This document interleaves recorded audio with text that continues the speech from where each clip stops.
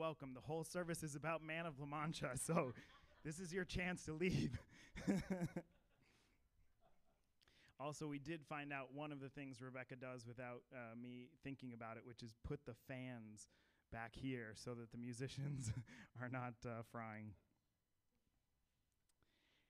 Last week when I was writing prayers for church, I found myself slipping back into a bad habit. Something one of my seminary professors had tried to break us of. It was a class about writing for worship, and one of our books pointed out the anemic prayer language of a lot of progressive ministers. Lots of, let us do this, and help us do that. Or as I started to write last week, may we, blah, blah, blah, blah, blah. Our professor pointed out, and you probably heard me pray those prayers. I try not to. Our professor pointed out what those kind of prayers suggest about who we think God is.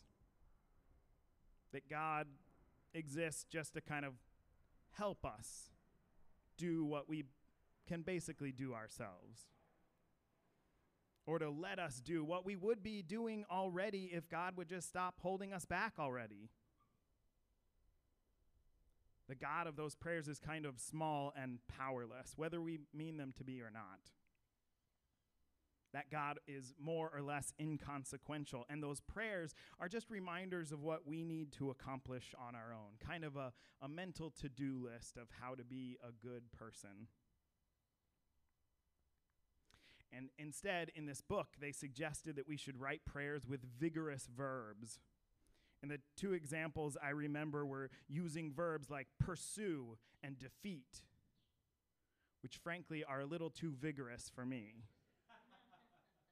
A little melodramatic. I cannot really imagine praying for God to pursue or defeat anything here. If help us prayers suggest a God who is small and powerless, a pursue and defeat God sounds like someone wearing a suit of armor and like riding out in defense of our honor with a little scarf from us. Sounds like a Man of La Mancha God. And I just want to say, I knew this show was a little hokey when I picked it. Or if I hadn't known the look on every person's face when I said that we were doing Man of La Mancha this week would have told me. I realize it's kind of an embarrassing show to like, even though I do like it. And having watched the movie for the first time this week, I'm more embarrassed than I ever have been. It has all the things people hate about musical theater. These big, broad characters, these cheesy slapstick moments. And that thing where a character is talking at the beginning of a sentence but singing by the end of it. Why do I follow him? Well, because, I like him. I really like him. Just that song itself makes it a terrible show. But beyond just being a bad show, it's also embarrassing on a deeper level. And especially embarrassing, it turns out, to preach on it. Because that Man of La Mancha God, that's what people already think church is. Or what I'm worried they already think church is.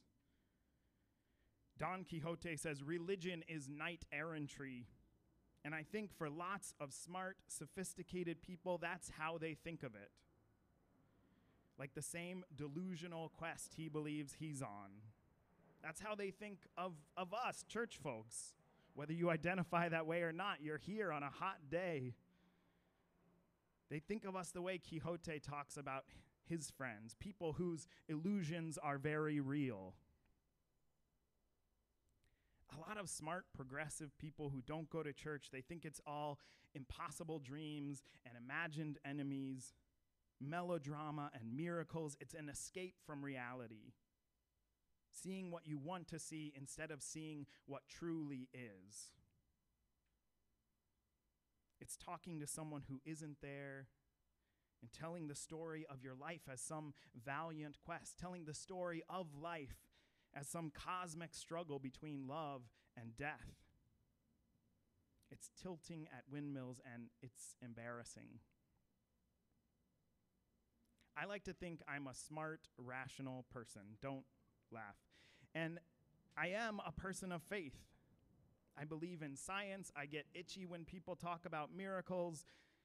I think you can accept all that we have learned from human reason and still believe there's something more to life. And I also work to try to make faith more credible, maybe a little less supernatural. I believe God is present in each of us and in every moment. But I'm not always sure I could say how or to what degree God takes action in any given moment. I do believe that life is ultimately a struggle between love and death, between good and evil. But I don't talk about it at dinner parties or anything.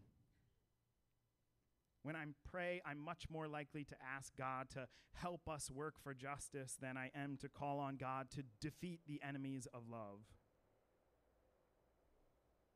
That's true most weeks. That was true last week. But then this week, I found myself out in the deep water. This week, I had the privilege of spending time and trying to care for a couple people who are just barely keeping their heads above the waves at this moment. People who are being pursued by their trauma.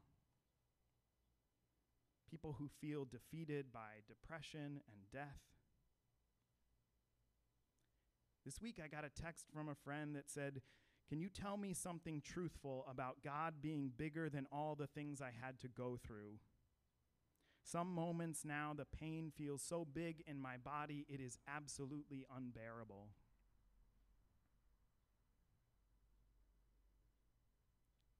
Most weeks I can get by with prayers that God will help me do something or let me do something. Most weeks I'm happy to be reminded of things I can do all on my own.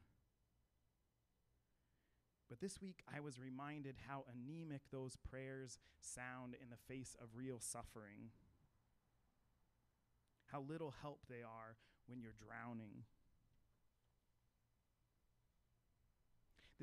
This week I remembered what it's like to need a God who is big and vigorous, a God who will pursue and defeat and guard and defend and uphold and vanquish and avenge and heal and console and save and rescue and resurrect.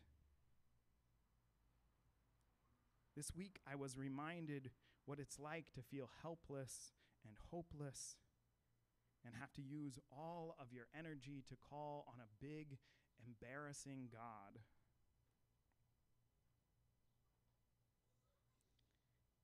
Ezekiel is in the valley.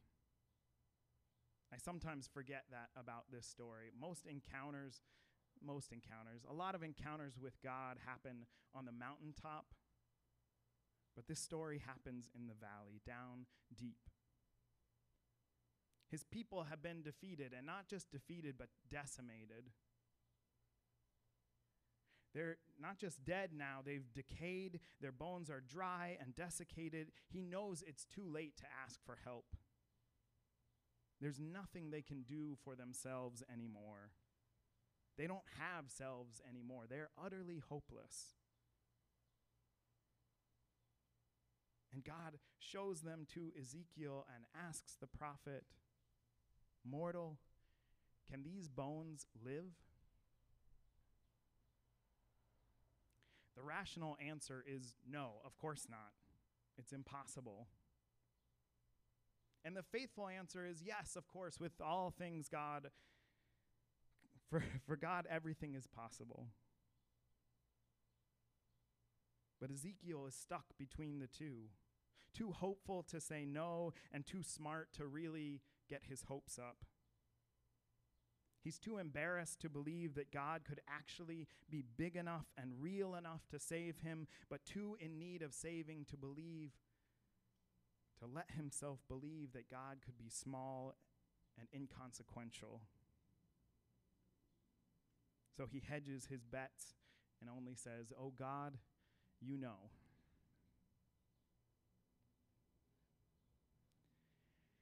I struggled to write this sermon this week.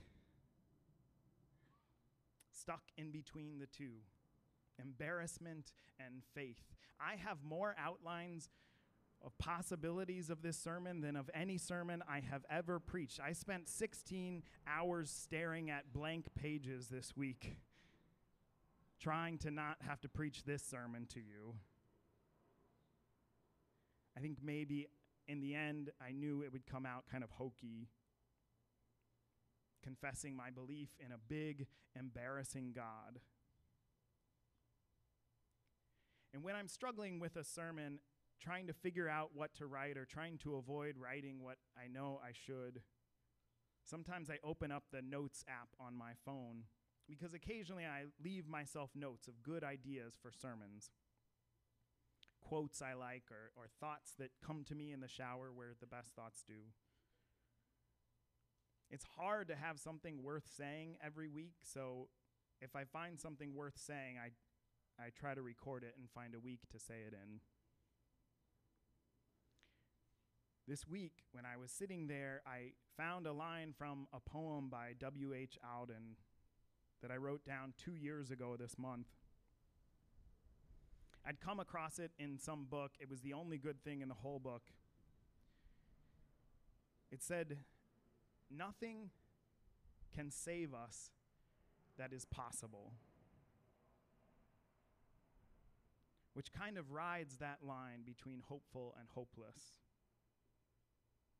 If anything can save us, it will have to be impossible. But it seems like Auden believed in it. I looked it up, and it's from the Advent section of this long poem of his, For the Time Being. The full stanza says, "We who must die demand a miracle. How could the eternal do a temporal act? The infinite become a finite fact. Nothing can save us that is possible. We who must die demand a miracle." It sounds a little hokey, or at least irrational, to believe that something more could exist beyond the possible, to think that God could act in any given moment. It sounds melodramatic, something for smart, progressive people to avoid. Until you're down in the valley, staring at very dry bones. Until you're treading in deep water and the pain is unbearable. Until the week comes when you're beyond any hope, beyond any effort of your own. When every dream you had of saving yourself is impossible. It's too embarrassing a prayer to pray, too foolish a hope to trust until you need it. And then, thank God, it's true.